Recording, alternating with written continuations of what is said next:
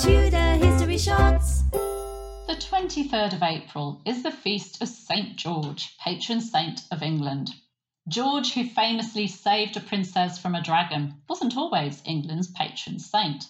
Until the 14th century, it was Edward the Confessor, and George didn't officially take over until 1552, when all religious flags and banners, except for St. George's Red Cross, were abolished.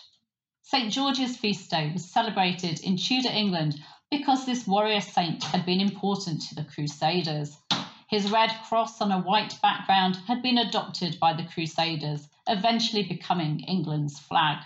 The Order of the Garter was established under his banner in 1348 by Edward III, and an annual chapter meeting always took place on the 23rd of April. Tudor History Shorts.